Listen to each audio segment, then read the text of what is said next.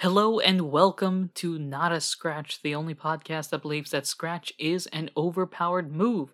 I am your host, Anaru himself, and this is the Arc 3 summary episode. We at Not a Scratch understand that there are a lot of episodes to listen to in order to catch up to the show, and as a result, we wanted to create summary episodes, which, unsurprisingly, summarize arcs and make it easier for listeners to catch up to the current action. Now, some quick notes before we go into the summary. The summaries are broad overviews of each arc, and we highly recommend checking out each individual episode to get more details, references, and a better understanding of the overall story. If you're looking for major plot points, you've got them here, but note that this isn't going to talk about every single interaction our players have. The goal is to make sure you've got a good understanding of the events of the arc, and can jump into the first episode of the next arc without any major concerns. For more information on the show and on us, check the end of the episode. This is the summary episode for Arc 3. The episodes were released from March 9th, 2021 to July 31st, 2021, with a Q&A episode released on September 14th, 2021. This arc as a whole was pretty interesting as we took all of the established aspects of the world and basically threw them out. Not only was that the case, but I personally was finding it somewhat difficult to regularly release episodes, which is why the time frame for this arc is a bit longer than the first two arcs, despite the episode count being roughly the same. But instead of talking about all that, why don't we talk about the show? What exactly is this creation? For those of you who may not know, this is a Pokemon Mystery Dungeon TTRPG actual play podcast. Pokemon, to summarize real quickly, is a series of role-playing games focusing on different characters traveling across a region, kind of like a country, as they try to accomplish whatever goal they have. The most popular version of the games, and the type that you're probably most familiar with, are where trainers train Pokemon as they eventually aim to become the champion of the region. These are your Pokemon Red, Blue, Yellow, Gold, Silver, and so on. The most recent games as of this recording was Pokemon Sword and Shield, released in November of 2019. The Pokemon franchise has created a number of spin-off games that take the normal Pokemon formula and twist it in an interesting new way. Pokemon Mystery Dungeon has you become a Pokemon and tracks your adventure as a single Pokemon. The games show off a world of Pokemon and only Pokemon who've built communities and thriving towns of their own. The TTRPG system that we use in the story is actually made by yours truly, and we've been improving the system throughout the adventure, something that you will probably notice on once you start listening to the episodes. Also, one more quick note about the summary episode structure: the music will be changing when we change episodes. I'll be putting timestamps in the description of the episode as well, and please remind me if I have not, because I am terrible at remembering things like this. So, without further ado, let's begin Arc 3. We start the arc off, like all previous arcs, with updates to the system. These updates focus more on balanced aspects of the story that haven't been balanced yet, and fixing that to become balanced, and we are semi-successful in that, which is about as far as you can expect with us. Our characters get some more stats adjusted as well due to some of these changes. In terms of story, our heroes start off stranded in the icy land that they were banished to, and they begin to work to keep themselves warm in the freezing environment. They travel for a full day with no real change in environment and decide to make an igloo. They spend the night in the slightly cramped igloo, and each of them has a separate dream. Both dreams are pretty similar, actually. Both Ralph and Kyle are walking and see a sign pointed in three directions: left, right, and straight. While left and right lead to their own paths, straight leads directly to the ocean. Ralph only sees himself and walks to the right, while Kyle sees Ralph walk to the right, and the egg that they've had walk forward towards the ocean. Kyle decides to go left, completing the trio. Both of them continue to walk until they notice they are being chased. They run away from this mysterious creature to find a slab of different material in front of them: stone for Ralph and steel for Kyle. As they both touch the slab, they wake up. Both of them wake up the next morning and start traveling away from the ocean behind them. Most of the day is spent traveling, and they notice something sticking out of the ground in the distance. As they walk towards it, they find a large arrow sign pointing in three directions: left, right, and straight. Straight leads right off a cliff followed by the ocean, while left and right lead to separate snowy paths. They decide to spend the night at a nearby cave and are able to make it semi-comfortable, I suppose. The next day, Kyle and Ralph notice that the egg has moved around, as if the Pokemon inside wanted to move around. After some discussion, they decide to go the path the egg went in their dream and begin to climb down the cliff, though only Ralph is able to get to the bottom. As Ralph looks around, he has an urge to dive into the water, and so dives in. Now, Ralph is a pretty athletic Pokemon, so he dives into the water looking for special items and returns with 3 different items: a frozen rock, a clear gummy, and a slab of ice. Both Ralph and Kyle start booking it up the cliff as the tide rushes in and meet back up at the top. Turns out that slab of ice, it's the ice part, which they quickly realize is related to the Regis, Regice, Registeel, and Regirock. They decide to split up in their own separate directions to find the parts in their dream. A day goes by with no progress beside movement, and both of them travel through the night. Kyle eventually notices a river and a village in the distance. Kyle's village has an inn, and Kyle decides to take a nap, rest, and recover. Later on, he wakes up and heads back to the bridge he passed by to find out that the steel slab is stuck in the bridge. He plucks the steel part out and heads back towards the arrow signs. Meanwhile, Ralph notices a cave and enters in. Once he enters, Ralph uses some of the sticks and his blast seed to create a torch and begins to explore the cave, the sticks lying on the ground. Ralph is a very resourceful Pokemon. After a couple of skirmishes, Ralph eventually finds the rock part and heads back to the arrow signs to meet with Kyle. Both of them meet up and combine the steel, ice, and rock parts together to create some sort of GPS map that focuses on themselves. They head to the cave and decide to rest and recover for the rest of this day and the night. The next morning, Ralph and Kyle decide to travel to the village Kyle visited and head out. They head out towards the village without any issue and reach the small town later that day. Once they reach the town, Kyle decides to go to the local food place to get some information.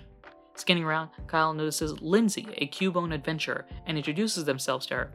After mentioning Indy the Phanpy, Lindsay agrees to introduce them to her friends, Rigel the Heliolisk and Pollux the Clink. They live and work at a lab as both of them are scientists. After some discussion about what Ralph and Kyle are actually looking for, Rigel gives them a book that details the myths and legends of the Outcast region. He'll let them keep the book if they help him with a project. Rigel, along with Pollux, is working to create a brand new move via Technical Machine, or TM, but is missing a piece of the puzzle.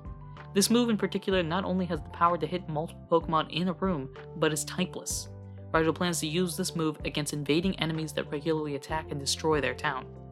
Ralph and Kyle examine the TM and eventually imbue their own powers into it, thus making it all types.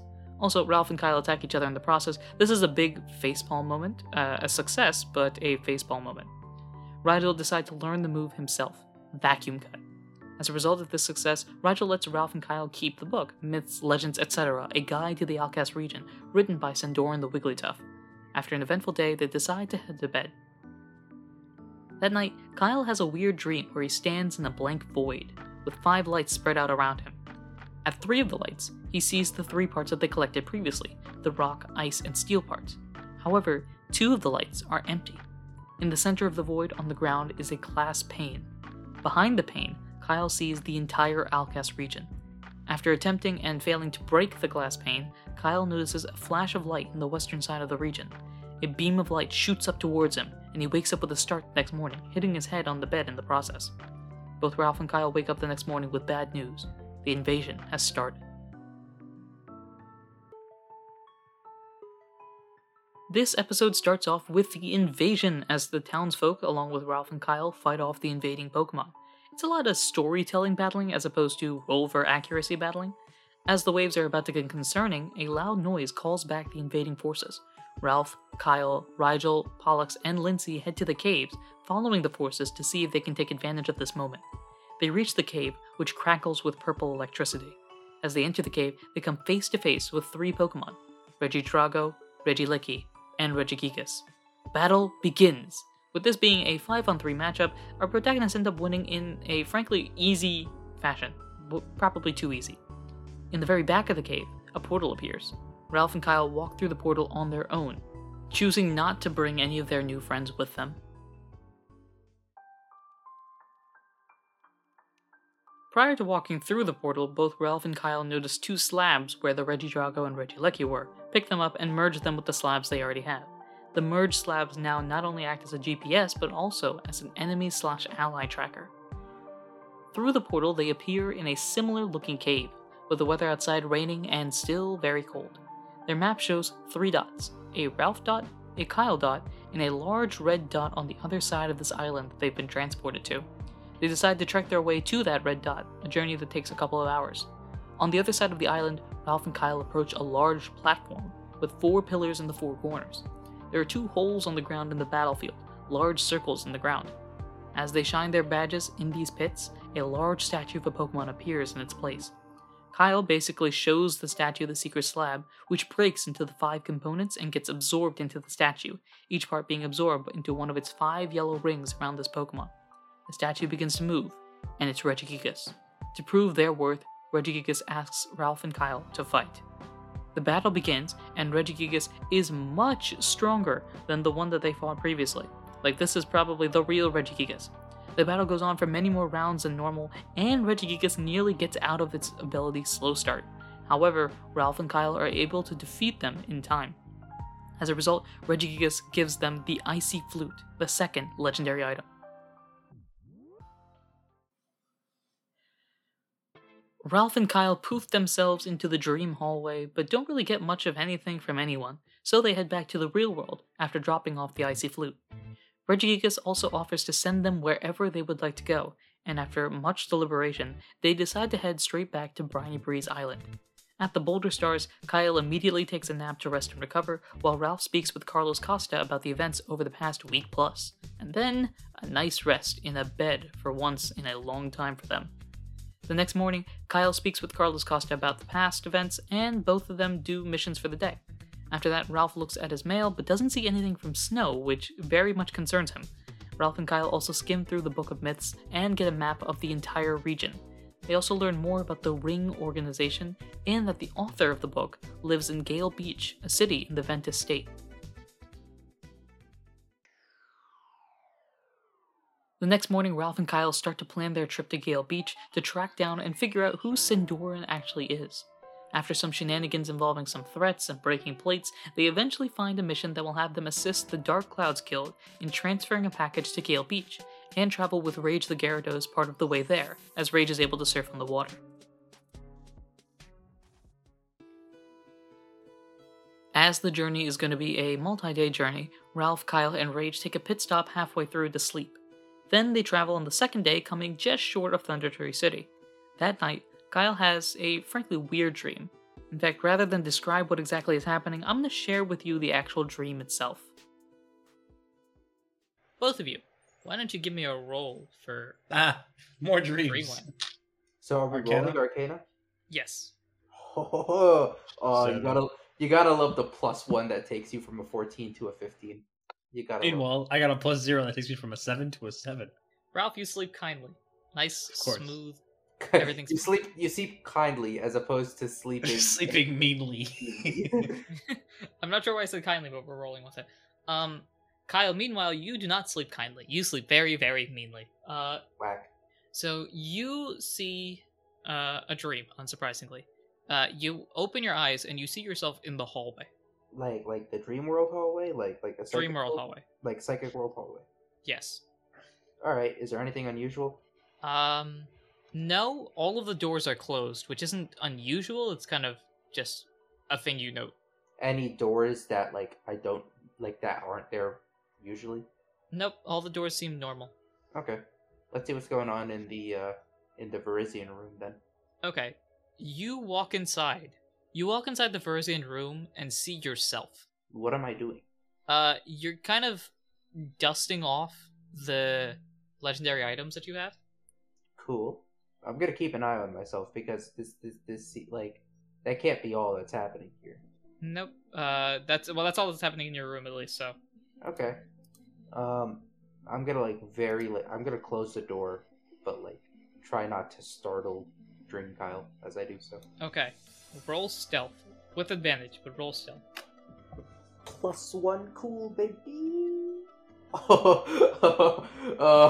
I got a 13, and then I got a 14, but +1 is a 15. Nice. Okay, so you're able to get out of your room without any disturbances. Mm-hmm. You close the door behind you. All the doors are not closed. Where would you like to go next? I'm gonna I'm gonna wait a couple seconds, and then pop my head back in because I'm very sus of being able to see me. Okay. You look back in. You seem like you're trying to do you're thinking very hard as Dream Kyle. So okay, there is Kyle, which is you, and there's Dream Kyle, which is this in-world. You get the gist. Dream Kyle is looking. Say Kyle. Dream Kyle is like looking at the legendary items and just like thinking very hard, like he's trying to put pieces together of a puzzle. Okay, I'm slightly less sus now. I'm okay to leave. I'll go to the Mew room now. Okay, you head to the Mew room, and the Mew room is, still the void that it normally is. Well, can I like go into the void and go into? Oh yeah. You go inside the Mew room. You end up in your temple garden, and I assume you're walking to the pavilion, the veranda, the whatever it's called. The gazebo. There you go. Yes. Is anyone around? In the gazebo? Like anywhere in the Mew void? Yes. Like As you look at the gazebo, you see Adam there who's looking at the table that you're normally looking at. It seems like there's something on the table, but you're too far away to see it right now. I'm gonna I don't go think over and someone's join. home. I have no idea if I'm actually in the dream world or I'm just having a dream that I'm in the dream world. Oh god, that Double dream. Oh lord. Yes, I'm gonna go up to the table. Okay, you walk up to the table, and you see Adam with a world map going across the table. And he's got different, like, figurines at different locations. But ultimately, he's sitting there, like, thinking about a problem. Like, okay. You see him occasionally move some figurines around. Are Shake these his head, figurines, like resets them. Pokemon? They're just colored beads, I guess is the best way to describe them. Are there like a green and like orangish one? There are all different colors. You're unable to make rhyme or reason out of them. Unless you want to roll smart. I'm gonna, yeah, I want to like investigate this and see if I can like put together what he's doing here. 18. Okay. As you look at the map, you start to put pieces together, but they don't really make much sense. So you can tell that there are a number of green beads, and those are clearly you guys. Because those are the ones that he's constantly moving around. Mm-hmm. There are a huge number of orange beads, and the orange beads are just spread out across the map, and he's not touching those. Those, your guess is, those are probably the enemies. Then there are a few dark red beads, and those are usually associated with the different large orange beads, like the orange piles of beads. Uh-huh. He's not moving those, so you have an idea that's like a leader of some sort. There is one thing, though, that he has off to the side. He has not touched this bead. This is a bright pink bead, and it is much larger than the other one. So if the other ones were like, I don't know, the size of a like fingernail, like small bead thing like that, this is the size of like a small pebble, I guess. Yeah, like big chonky boy. Yes.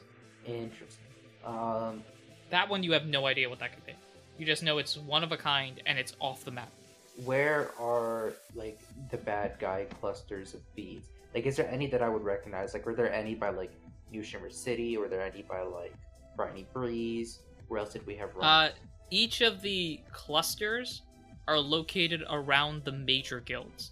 Huh. That's weird. I'm gonna try and like wave and get Adam's attention. He doesn't see.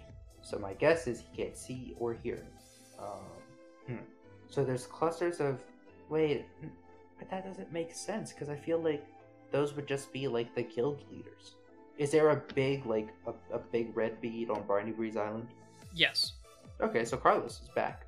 Where are all like the small green beads? Like, is there any that like I can clearly identify as like myself or Ralph or Adam or anyone else? All of the green beads are spread apart. How many are there? There are 12. And oh man, you're gonna have to jog my memory here. I think we've only discovered 1, 2, 3, 4, 5, 6, right? Or have we met the 7th recruit? How many recruits have we met? You have met 7. 7. Kyle, Ralph. So I'll go down. So there's Kyle, Ralph, Isaac, Quagsire, Adam, Aaron, Pearl. So there are 5 recruits left, and there are 5 legendary items left.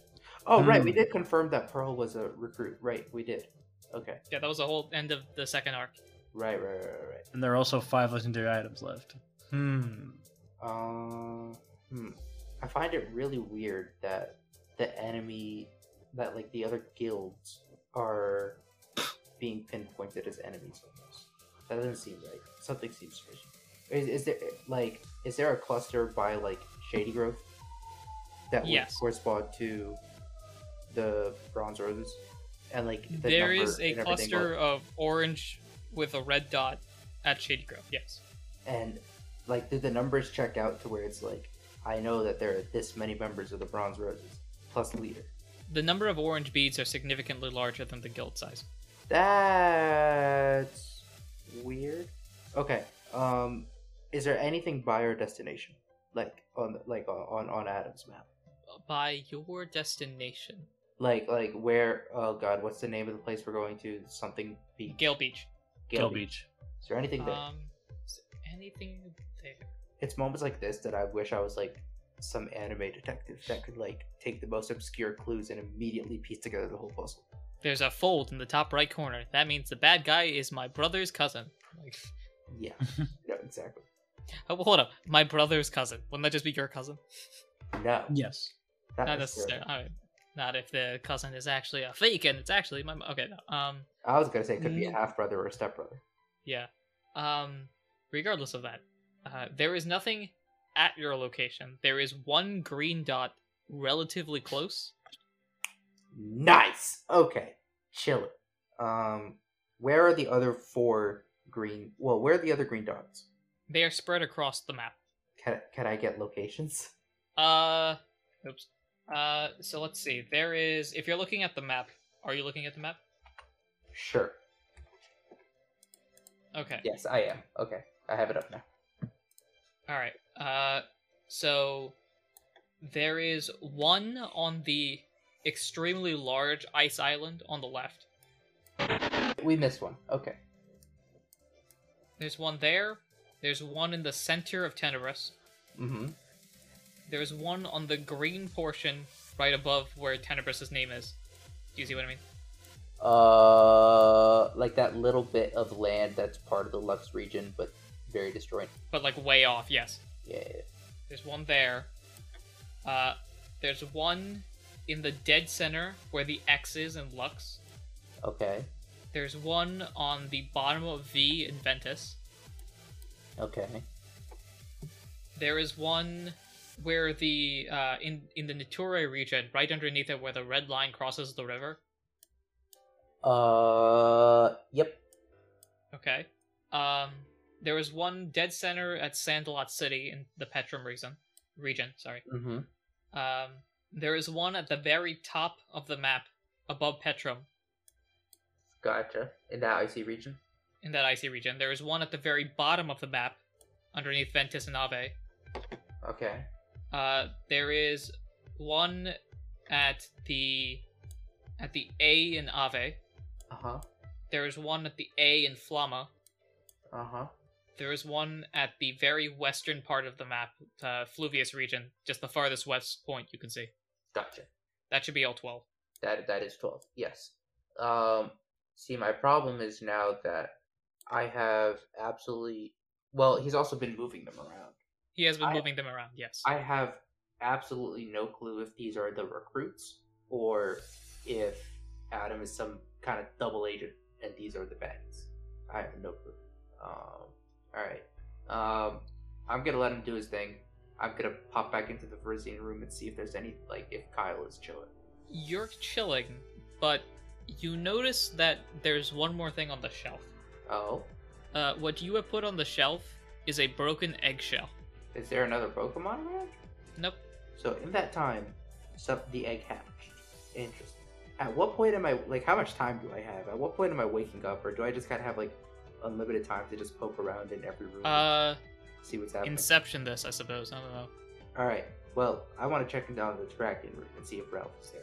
Even though Ralph is never in the Drakion. You walk into the Drakion room, I assume? Mm-hmm. And you see Ralph there, but he's talking with another Pokemon, and you do not recognize this Pokemon at all, to the point, like, it's a shadowy, blurry figure. Weird. Missing no.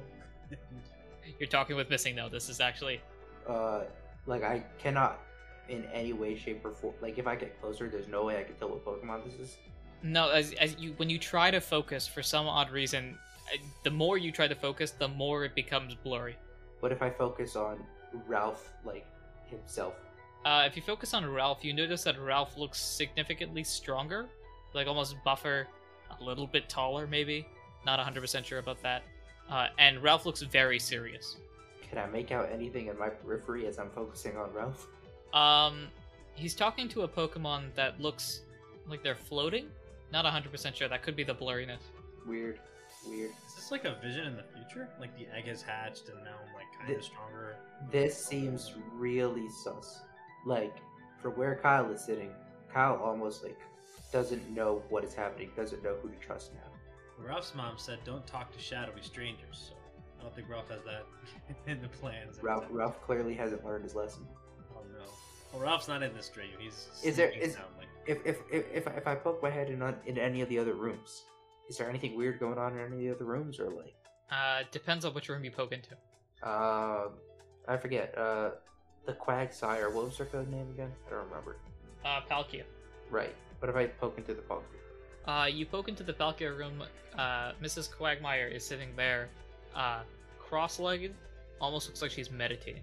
What if I poke into the Articuno room? Is that Isaac Articuno? Isaac is Kairu. Right, Kiro. What if I poke in there?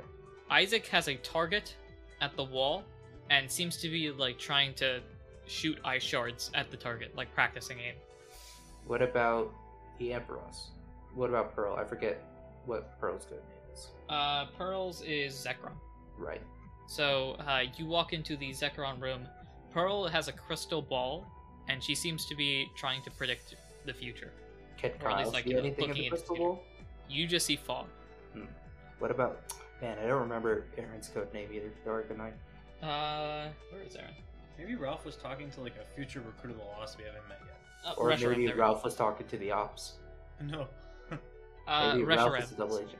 Maybe Reshiram. I'm the mole. I hope not. You walk in there. You see Aaron talking to somebody else. They also have a very shadowy thing around them. And I can't recognize him. Nope. And there's like no... Like, I can't see that there are like 2 additional doors in the hallway. All of the doors are closed. Every time you walk out of a room, you close the door behind you. Yeah, but like in the hallway, like there's no like additional doors.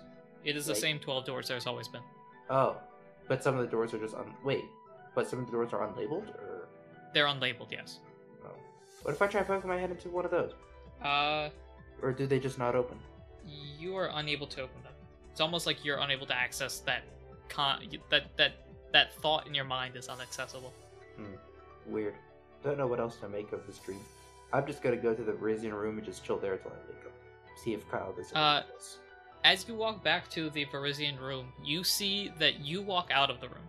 Your dream version of yourself. Where am I going? Seems like you're walking to the Mew room. I'm As you walk following.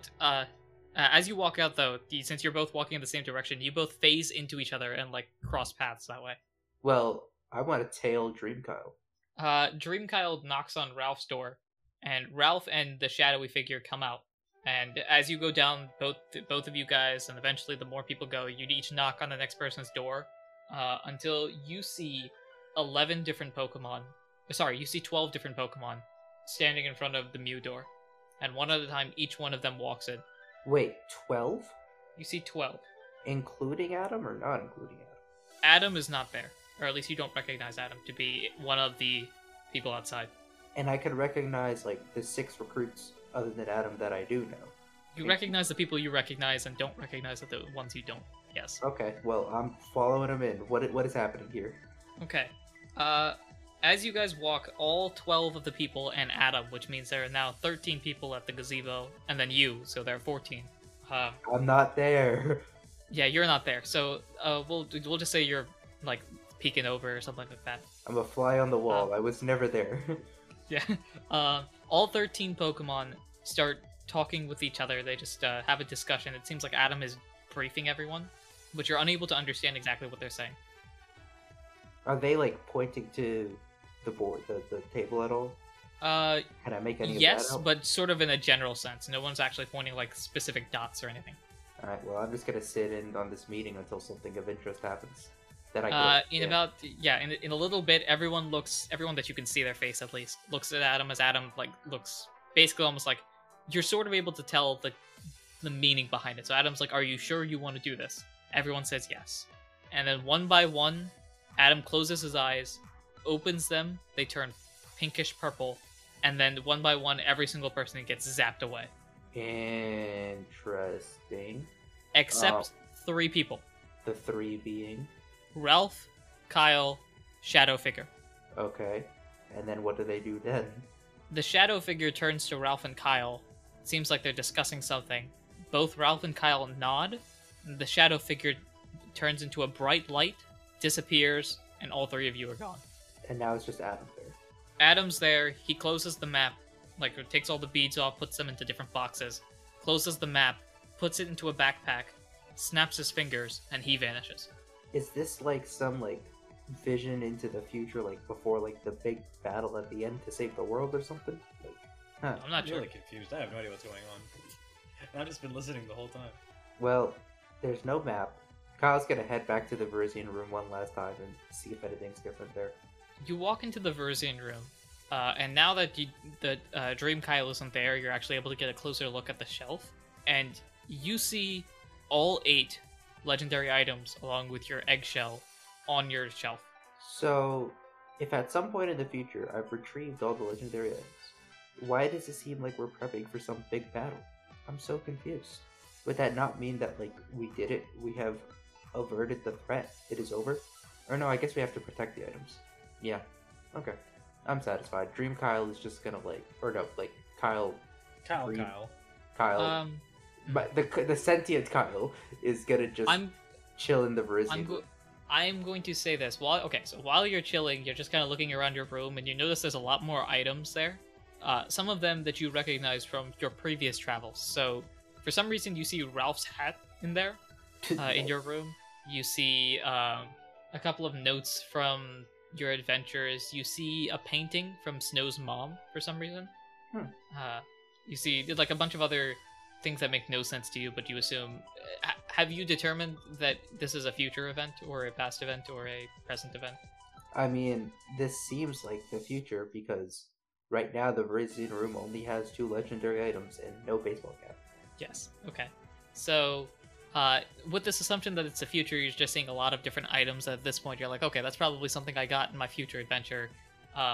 You notice that your stick is basically a nub at this point, but also on the shelf. Like, it looks like it hasn't been touched in ages. Dream Kyle was still a Trico, right? Dream Kyle was still a Trico, yes. Okay. He didn't evolve. Is there anything like of particular note that I notice while I'm just chilling there?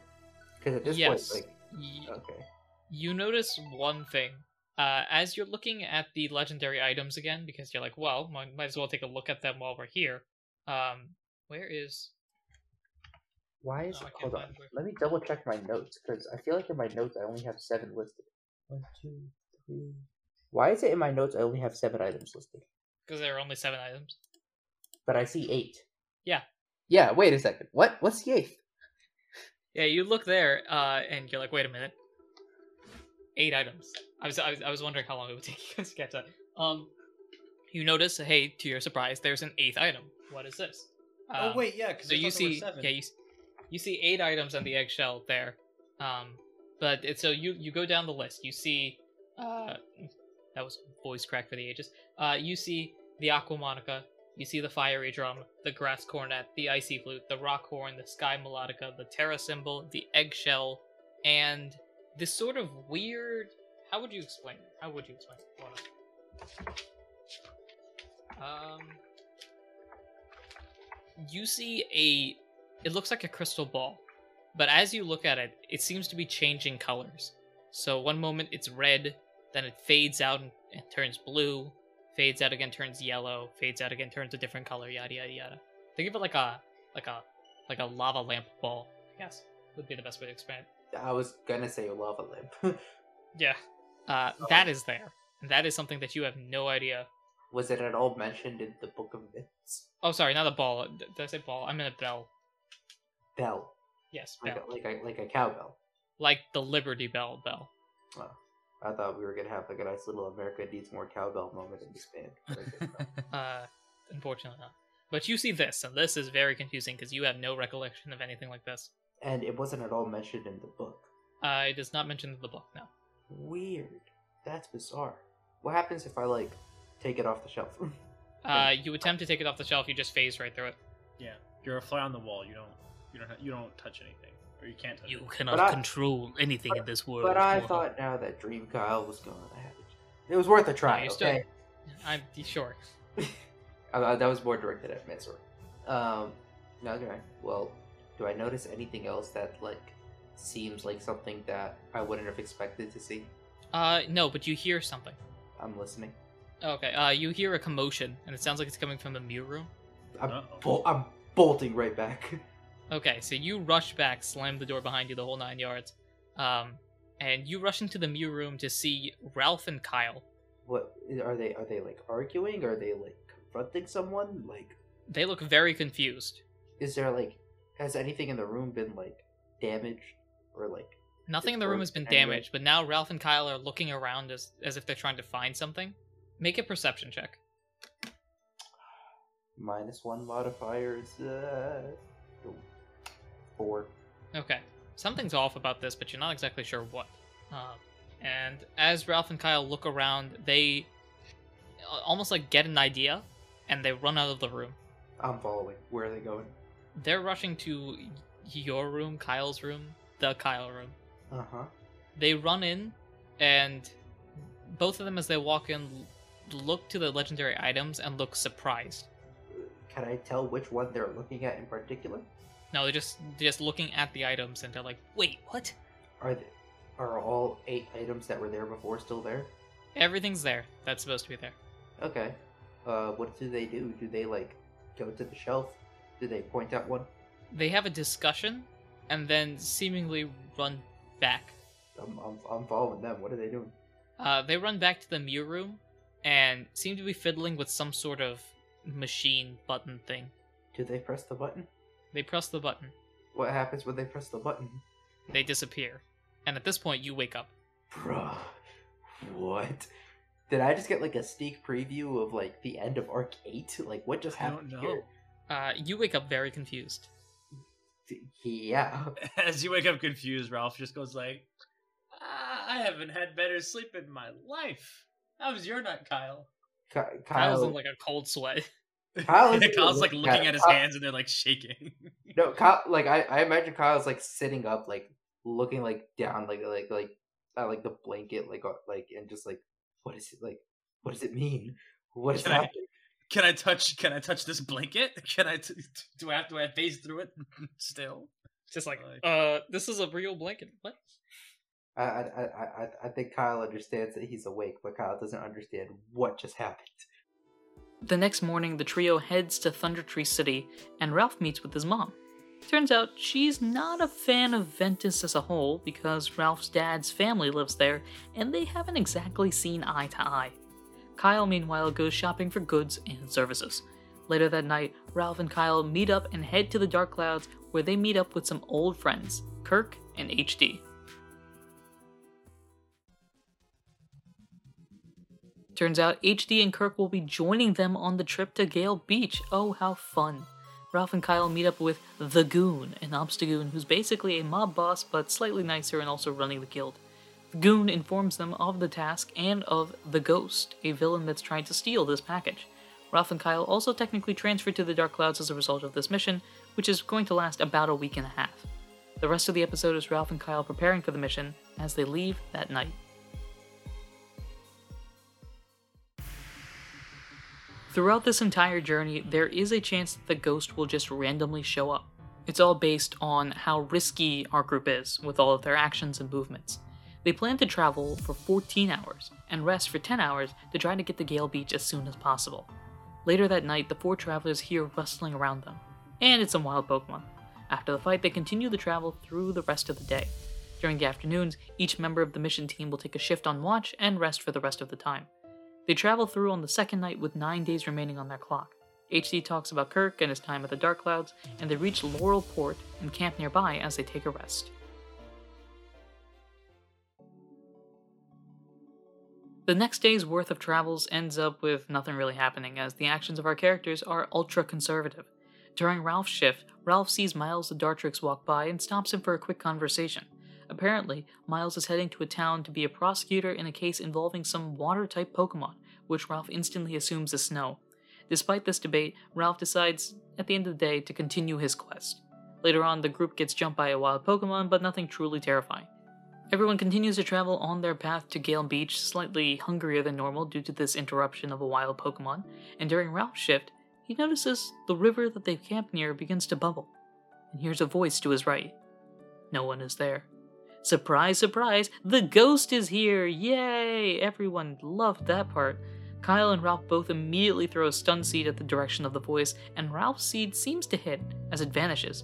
A blinding flash of light hit later, however, and the ghost's voice appears behind them, unharmed. Kyle throws a sleep seed in that direction, which seems to hit something, but sure enough, a flash of light, and the voice appears in a different area. The battle begins between the four heroes of the current journey and the ghost, who reveals themselves to be a haunter. The ghost, being a confident Pokemon, uses trickery in their moves rather than a frontal attack. Despite Kyle nearly fainting, the team is successful in defeating the ghost, temporarily, as another flash of light later and the ghost reappears in all its glory looking completely unharmed. As the ghost does a villain monologue, Kirk pulls out an orb to make the team invisible, and Kyle bonks the ghost on the head with a sleep seed in the process. The team books it across the river, hoping the ghost isn't able to find them. The team goes over the most recent events and tries to get back on schedule. As they continue their travels, they pass by the entry of a mystery dungeon, with a bunch of items just chilling there. Naturally, they pick them all up. They take a rest and heal for the first time in a long time. Ralph at this point has a theory about the ghost. Perhaps it's using a bunch of reviver seeds? Though that wouldn't explain the recovery from status conditions like sleep and paralysis. Anyway, they continue on. More traveling equals more traveling, which is a trend in the later section of this arc. At this point, they've reached the border of Nature and Ventus, and get some goodies as a result. Nothing happens in their shifts. At 3 in the morning, as they continue traveling, Kyle's bag begins to glow. The egg looks like it's about to hatch. Everyone stops everything to see the miracle of life, and out from the egg comes a baby Manaphy. A Manaphy. Okay, that's new. That's okay. There's a Manaphy in that egg. Yeah, cool. Okay. Wow. A Manaphy. Anyway, the terrain in the area is becoming slightly more mountainous, but not much more difficult. Overall, it's been a good day. Travels continue for our heroes, and they reach the beginning, I suppose, of a river, where a Mismagius waits at the table. This Mismagius is a very mysterious Pokemon, speaking in riddles and confusing tones, but offers Ralph and the rest of the team a bunch of gifts, which they hesitantly accept. Mismagius disappears immediately afterwards, much to everyone's confusion, and they continue to travel. Later that day, while camping and resting in a forest, Kyle notices a figure in the distance, charging at them. The ghost has returned for vengeance, and its prize. A battle begins between the ghost and the squad, and the result is a loss for the ghost. However, as you probably have picked up on at this point, a flash of light appears, and the ghost is back up and at them. Kyle immediately slaps it with a sleep seed, and it falls asleep. Kyle then takes the bag, which is empty, before the flash and revival. They have now decided to play keep away with the haunter, which ends up failing as Ralph throws it at the haunter instead. As the ghost demands the package they've been transporting, Ralph, in some frankly brilliant role/story action, blatantly lies to the haunter's face, who actually ends up feeling bad for stealing from them. The ghost is still gonna, of course, steal from them, but he does apologize for it now, instead of just taking it without apologizing, so that's something. Ralph, now frustrated about this whole ordeal, uses one of its orbs to make the haunter drop its bag, and takes it from them, running away. The team as a whole basically scatters and starts rushing in different directions. Ralph is rushing in the direction of Gale Beach with someone chasing after him. However, as he continues to run, he reaches a large canyon that he clearly can't jump over. He tries to eat his warp seed to bounce to the other side, but ends up at the bottom of the canyon. That ends Ralph's journey in this episode. This was a frankly very Kyle-focused episode. Meanwhile, Kyle is rushing through the forest with someone chasing after him. Eventually, he reaches a river and starts rushing in that direction, trying to go basically to the ocean. Despite his efforts, however, the ghost catches up to him, and they begin to battle. The ghost also reveals that the ghost is actually 4 ghosts, 4 different haunters that each switch back and forth between themselves if anyone faints, thus giving the impression of immortality. The battle begins between Kyle and this haunter, and it doesn't go well for Kyle. Kyle becomes cursed, and some bad rolls lead Kyle to being a couple of turns away from fainting. This results in Kyle having to press the emergency button. Manaphy joins the fight. In fact, I'll just share with you what happens from this point on. You'll want to hear it instead of me describing it. Ooh, wait, actually. Ooh. I'm gonna go ahead and pop an Orb Berry real quick. Is what I'm Okay. gonna do. So that's what you're going to use your turn for? Alright. Yeah. And I heal 4, which is less than ideal. Well, I heal 4, and then now I'm gonna take curse damage, which is just d6 plus 4. So it's really just I'm taking d6 damage. Oh, and now I roll a 5. Oh, boy. Oh, boy. Okay. Oh dear. We are in trouble. Uh-oh. Alright, so here's our situation now. Ghost will be going first in the next turn. You were at whatever health you're at. I'm at Overgrow health, is what I'm at. Oh boy, so you're at Overgrow. Ghost is going first. What is the game plan, Kyle? Run away! Run away! Kyle's gonna look over at Manaphy and just nod to the hunter like, hey, go make a friend. So, Manaphy, from Manaphy's perspective, Manaphy was born about 2 days ago and knows that Kyle has been taking care of me for the most time. The Machop seems to be friendly. The other two seem alright, although Kyle gives a nasty look at Kirk every now and then. And is basically like, okay, this is the squad. These are the people I should know and trust. That's not a person that I should trust. On top of that, you're kind of punching my dad here, so rage Kaboom. mode activated. So from the Haunter's perspective, Finally, I'm winning. Excuse me, what is that? and Manaphy steps out of the water, just like, let's go, Hello. come here. I feel like Manaphy, in an incredibly baby version, is kind of like, just like, pumping himself up, like, you want to test me? You want to test me? Boy, that's my dad you're dealing with. So Manaphy, roll initiative. Manaphy, roll initiative. Do you remember, you rolled a 1, Yeah. correct? Yeah. Okay. The Manaphy could outspeed the ghost, actually. That's what I'm banking on here. So I need a D10. Yeah, the Manaphy by 1 outspeeds the ghost. So, Tag in my boy real quick.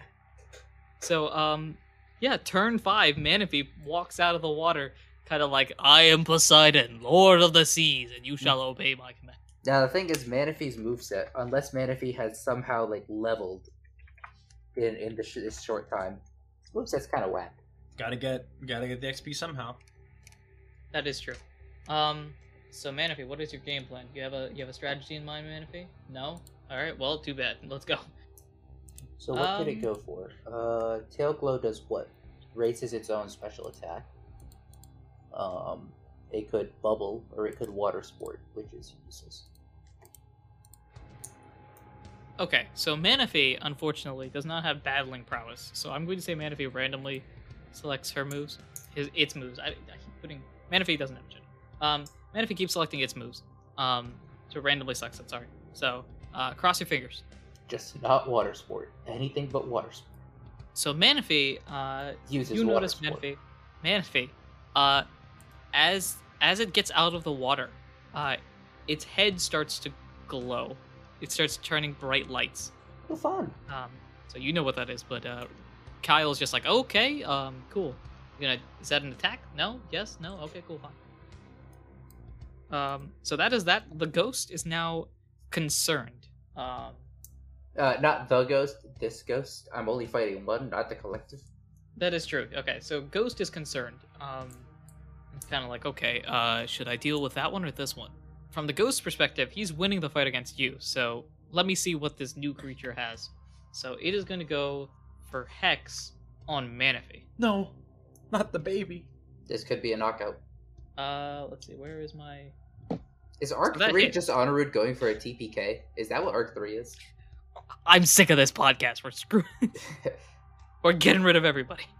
That's how the story ends. Kyle falls to the ghost. Ralph is stuck in a canyon. And that's how we ended. Wow. Okay. Such suspense. It's been a while since we've had a cliffhanger as an ending. It's literally only been a couple episodes. Yeah, I meant that. Yeah, okay, buddy. Yeah, I meant that. Question: did the Haunter hit? Is the Manaphy alive? What's happening? That's what I'm calculating right now. Oh. So the Haunter hit. The Haunter did hit, yes. Oh no! Oh no!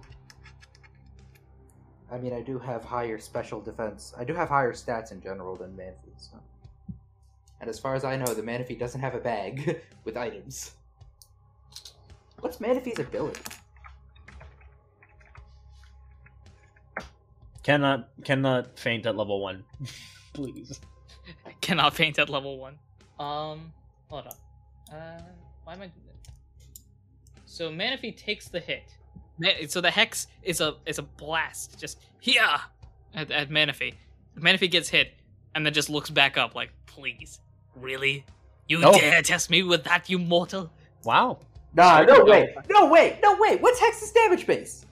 7. So what's that? What's that in dice? 2d6 plus 10. 2d6 plus 10. This thing has like, on top of that, like 20 something special attack. Yeah. So how is it not knocked out? Because Manaphy's health is 31 before anything. Oh wow! All right, we talked about this. Yes. Manaphy's clearly hurting. Oh, you know it's hurting, but for plot purposes, Manaphy is like, please, compared to what my father deals with, that is nothing. Fair enough. Yeah, so Manaphy's lost like 2/3 of its health, but it's still up and at him. See, now my question is, I have 8 health, so if I roll, if I roll at least a 4, it basically there's a 50-50 shot of me fainting, potentially. True. If I don't land this Mega Drain. True. But if I land this Mega Drain, I roll what? It's gonna do quite a bit. I mean, I roll 2d6 plus 8, which is better than 1d8 plus 6. And on top of that, my special attack is okay-ish. Well, actually, its special defense is probably 1 higher than my special attack. So in reality, I'm just doing d6 plus 7 divided by 2 if I go for a Mega Drain, which on average is not going to be it's not. You could crit. Also, critical hits could be taken into account. On a disadvantage? No. Hey, maybe. Unless you allow me that if I roll 1 crit, I crit. No, I can't do that. See, there's a 1 in 400 shot, I think, right? 1 over 20 times 1 over 20. Yes. It is literally. It's a 1 in 400 shot. You just crit on this. There is literally a 0.25% chance that I crit. It's not happening. Hey, people win the lottery. I know. And look at the state of my character sheet. Do I look like I'm winning the lottery? It helps the poor. I don't... Okay, anyway. What's the game plan, man? An Oran Berry just delays the inevitable. I think I have to go for Mega Drain. I don't really have much of a choice here. Okay. Unless the other choice. You could Oran Berry stall for turn and then have Manaphy deal with it. Is that your idea? Well, no. My idea was quick attack, land that, and then go for Mega Drain. But then I'm rolling the dice. Survive. Do I stay alive? Either way, I'm rolling the dice. Basically, it's almost like this is a TTRPG. Hey, you know what? We're risking it for the biscuit. We're gonna go for a quick attack. Okie doke. And I think the way the way quick attack works, if I hit, right, it'll be 14 plus 12, which is 16. Yeah, no matter what, if I hit quick attack, no need to calculate, it does 1 damage. Yes, yeah, that's correct. Yeah. Because normal. I don't think you deal the 20 at any point. No. So 2d20s, 7 and 8. They're good enough. Hey! Good enough. Alright. I do 1 damage and I go again after I potentially die here. Okay, -1. It takes the hit. Very confused at how you're still up and at him. Speaking of up and at him, here is the all-important roll. The curse roll. Here we go. I have... keep in mind, I have 8 HP right now. Oh my. This does d6 plus 4. I rolled 3. He's alive! Somehow I have 1 HP right now. Wow. Oh, this is an anime moment right here. And now the order and now the order is Kyle, Manaphy, Ghost. Correct. Good luck. And this thing is sitting on, I've lost track. It's still somewhere in the teens. We need a massive. I basically need Honoru to be willing to let Manaphy actually attack. Because if Manaphy actually attacks, it's done. If I hit this Mega Drain. Yeah, there's a 2 out of 3 chance right now that Manaphy will not attack. because Come Manaphy on. doesn't know what it's Come doing. on, dude. Let me have this anime comeback moment. Look, man, if the dice allow it. Ugh. Honestly, you could. No, you can't. But you should Mega Drain now, or Berry, or just do something. What if Kyle just like yells out to Manaphy like, "Can you hit it, please?" would that change your mind? If you speak it, yes. I'm trying to think what's the way that you would word this to a child. Manaphy? All right, Kyle. At this point now, he's gonna like turn to Manaphy. He's gonna point to the Haunter and say, "Hit that." And then Kyle's gonna go in for a Mega Drain. Is what's gonna happen here. Okay. Go ahead and use your Mega Drain. No! You missed. Another 5! Oh. Oh no! So you go for the Mega Drain. Honorude went, oh no! Anyways. It's all up to Manaphy. Oh man. It's all up to Manaphy. Well, Alright. Manaphy can't knock it out with one hit. You never know. No, it cannot. You never. Maybe it crits. Bubble is weak, dude. Maybe it crits. Maybe it crits. Anyway, the Mega Drain. You I go should for use the. Detect! You go for Mega Drain, and as you rush up, oh boy, what is this? Oh, that's not important. You go for Mega Drain and try it, and the Haunter just sidesteps it, like, How are you still up? and on the edge of your seat at this point, everybody's at the edge of their seat. Manaphy now has to figure out how to attack. It's learning how to battle in real time. Yeah. On the job. No, no pressure, Manaphy, but you kind of have to hit this. Cool. Let's see what happens. So it is Manaphy's turn. No way! Did it crit? Hold up. It crit. Okay. No, so this is what happens. Manaphy, through raw determination, how? Okay, all right. Manaphy, through raw determination, starts blowing bubbles. Yes! Great. Okay. Well, no, But here's does the it thing. Here's crit? the thing. No, here's the thing. I rolled the move, so Manaphy's now creating bubbles. The question is, does Manaphy know how to throw the bubbles? Oh. It knows how to use bubble. Come on, it knows it at birth. Yeah, no, I mean, I have to use I have to roll for accuracy. Okay, yeah. Let's do the bubbles hit. Crit. Yes. Crit. Crit. Now, Crit. I am doing this for your sake. Hey, Kyle, do you have any IQ skills that would help support your child? You might. Probably. I mean, I do have cheerleader, which Yes. well, I'm only gonna use it if it hits. Yeah, I know, but I'm just keeping that in mind. Yo, your kid. Trust your kid, man. 16. Yo, imagine. Take the dub. Dang, nice. All right, so let's roll for damage. Add your cheerleader. Or roll for First, cheerleader. I have to roll for damage, and then on top of that, the cheerleader will take effect. Well, So- cheerleader takes effect after everything, so Yeah. Yeah. So, D8 plus 6. D8.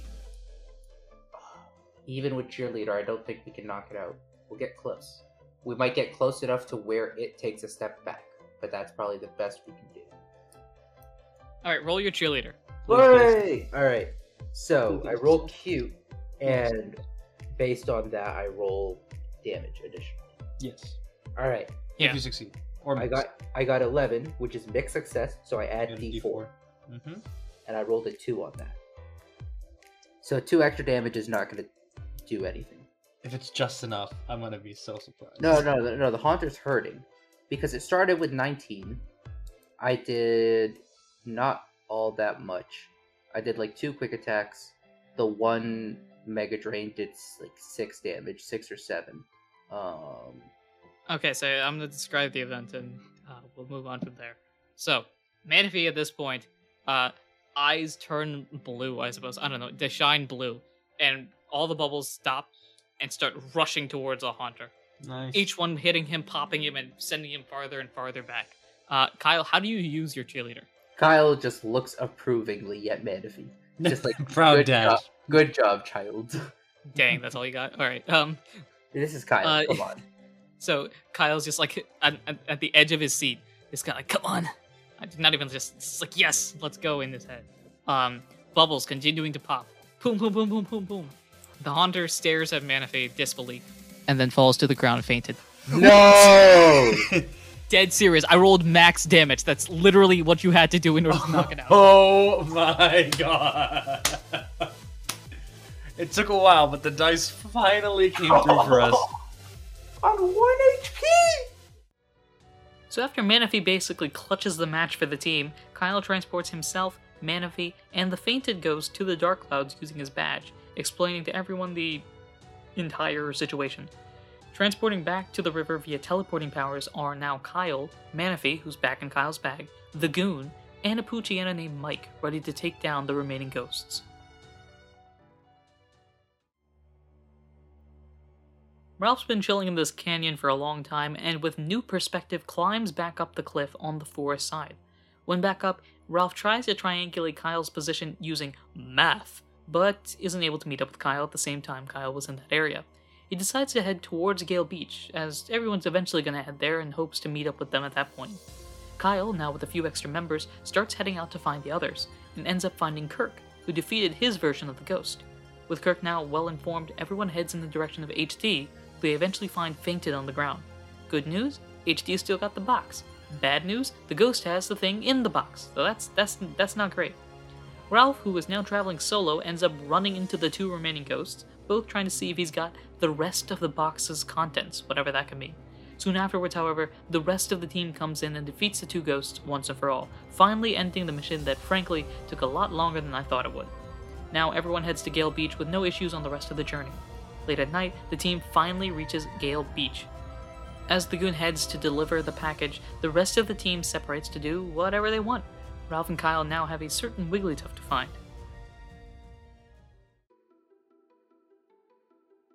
The team goes to the local inn and sleeps in a bed for the first time in nearly 2 weeks. The next morning, they head out of the inn and go to Sandoran the Wigglytuff's house. They reach a bright pink house, and Sandoran opens the door, offering a cup of tea to each of them. Sandoran talks about his life journey in the past, including his run-ins with legendary Pokemon, which basically confirms that he is a member of the Recruits of the Lost. They poof into the Dream Realm and meet up with the other recruits, also informing everyone that Manaphy actually exists. Sandoran, being a basically professor of mythology, starts running down each of the clues and pieces of information that he knows, combining his knowledge of legendary things with the information that the group already has, making things even more fascinating. Sandoran also tells them a story, which I shall share with you here. So, let me tell you a story. Everyone, if you'd like to sit down, it's a relatively short story. Hopefully it doesn't take too long. So, Okay. this is the story of the Swords of Justice. Ooh, fun. I sit down and I cross my legs, crisscross applesauce. Great. So, for the first time in an extremely long time, I have prepared something in advance for this show. Wild! Whoa! You will very quickly find what the inspiration of the Swords of Justice is once I reach the end. In the beginning, it's much more correlated to the actual Swords of Justice themselves, which you may or may not know if you have played through any of the Unova games. With that being said, let me go into it. So, no talkie. Long ago, when legendary and mythical Pokemon roamed the Alkas region, as you and I can do now, there were a set of 3 Pokemon that worked to do good wherever they were. They were the Swords of Justice, the first ever rescue team. The members of the team consisted of Terrakion, Virizion, and their leader Cobalion.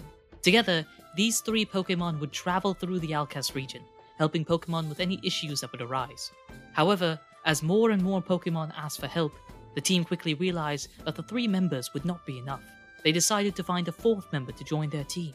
However, they could not simply pick a random Pokemon from the crowd. The newest Pokemon would have to not only be powerful and smart enough to stick with the team, but also balance out the flaws of the trio. Terrakion, while powerful, was headstrong and eager to fight against everyone deemed a threat. Virizion, while smart, was self-absorbed and took as much time focusing on others as they did on themselves. Cobalion, while courageous, was slow in action, making it difficult for instinct to kick in.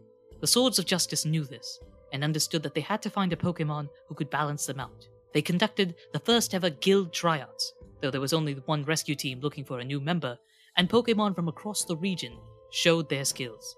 They tested intellect, power, and leadership, similar to how modern guild tryouts do. Despite the search, however, they could not find a worthy Pokemon.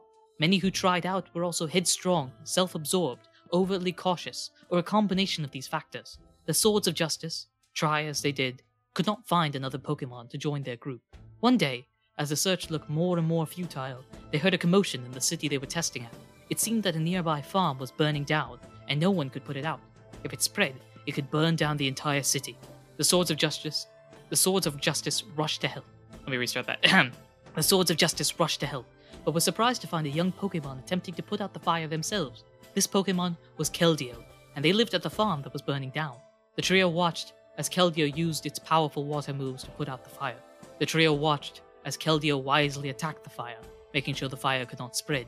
The trio watched as Keldeo bravely jumped to save the farm when no other Pokemon would. Keldeo, however, was struggling to complete this task on its own, and the Swords of Justice helped whittle the fire down to nothing. Turning to Keldeo, they asked, "My child, why did you not run like the others did?" Keldeo looked confused and responded, "I do not know. I thought other Pokemon would be in trouble, so I tried to save them." With that, the trio knew that Keldeo was the perfect fourth member. They asked, "Why did you not try out for the Swords of Justice?" Keldeo nervously responded, "I did not feel confident I would succeed. How could I be successful where stronger, wiser, and braver Pokemon had failed?" The flaw of Keldeo was underconfidence, which the trio believed they could remedy over time. Soon afterwards, Keldeo was chosen as the fourth member of the Swords of Justice. As time continued, Keldeo became stronger, wiser, and braver, and was on par with the other members of the Swords of Justice. However, Keldeo was not a legendary or mythical Pokemon, and could only do so much with its limited power. Following discussions between the legends, they deemed that Keldeo had proven that they were a powerful Pokemon, but needed to complete tasks to join the ranks of the Mythicals. Accomplishing these would prove Keldeo's worth to the legends and myths, and become one of their own. There were some rules that Keldeo had to follow, however. As they were the only ones attempting to become legends, they could not have assistance from any non-legend or myth. They could also not accept payment or reward for any of these tasks. To watch over Keldeo throughout the journey and to wish luck, one of the Mythicals, Victini, was to join Keldeo on the quest, and was the only link that Keldeo could have to the other legends. Keldeo had to accomplish 10 seemingly impossible tasks in 30 days while following these rules. Despite everything seemingly against Keldeo, they accepted their request. Hours, days, weeks passed, and there was no word from Keldeo. Even Victini did not seem to bring any news. Many feared the worst. Perhaps the tasks were too difficult, or there unforeseen consequences. Did they send Keldeo to their doom? The hourglass for Keldeo's journey was running out of sand. 500 grains. 400, 300, 200, 100, 50, 20, 10, 9, 8, 7, 6, 5, 4... Wait! That's Keldeo! Keldeo had returned, and Victini confirmed all 10 tasks were complete, and Keldeo had proven that they were worthy. Their reward? A circular shell, blazing with Victini's fire. As Keldeo hit the sides of the shell, they began to change, almost like an evolution. Keldeo had unlocked a new godly form, its resolute form. Through hard work, dedication, and understanding of character, Keldeo became not only a Sword of Justice, but a member of the Legends forever. After that story, Sandoran also gives some other pieces of advice about other clues as well. For example, Manaphy is likely the child you must show Kyogre. To reach Rayquaza, you'll need the support of a flying legendary or teleport gem. To get the fiery drum, it's likely that you'll have to accomplish the same task that Keldeo did, and the first creation is probably Mew, but you'll have to find them first. Kyle and Ralph split the tasks among everyone and starts prepping to find Kyogre.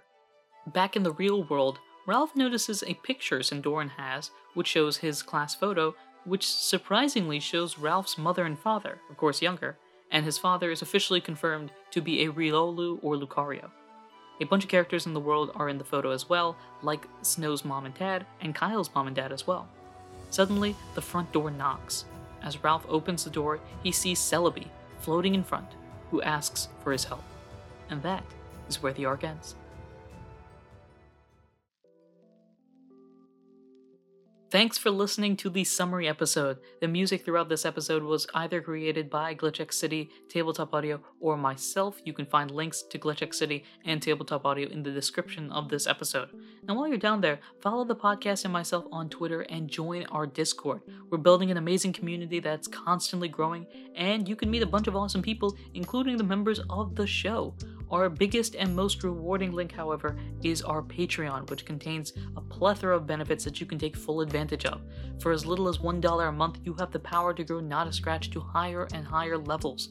There are a number of rewards for joining our Patreon at different tiers, including early access to episodes, special series, the ability to have your own one-shot, and more. If you're financially able and willing, we'd be extremely thankful for any support. Thank you again for checking out this summary episode. I've been your PM, DM, GM, Andrew himself, and until next time, take care.